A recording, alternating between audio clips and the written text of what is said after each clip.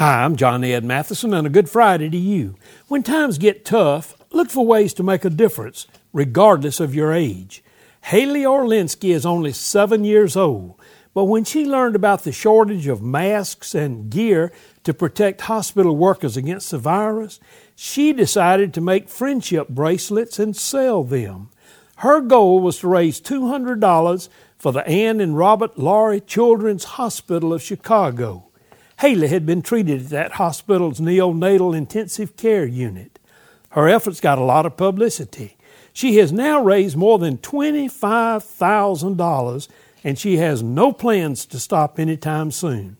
Haley said, "I couldn't believe it. It made me feel like I was doing something really important." Hey, are you just spinning your wheels in life? Or are you willing to let God help you do something that's really important?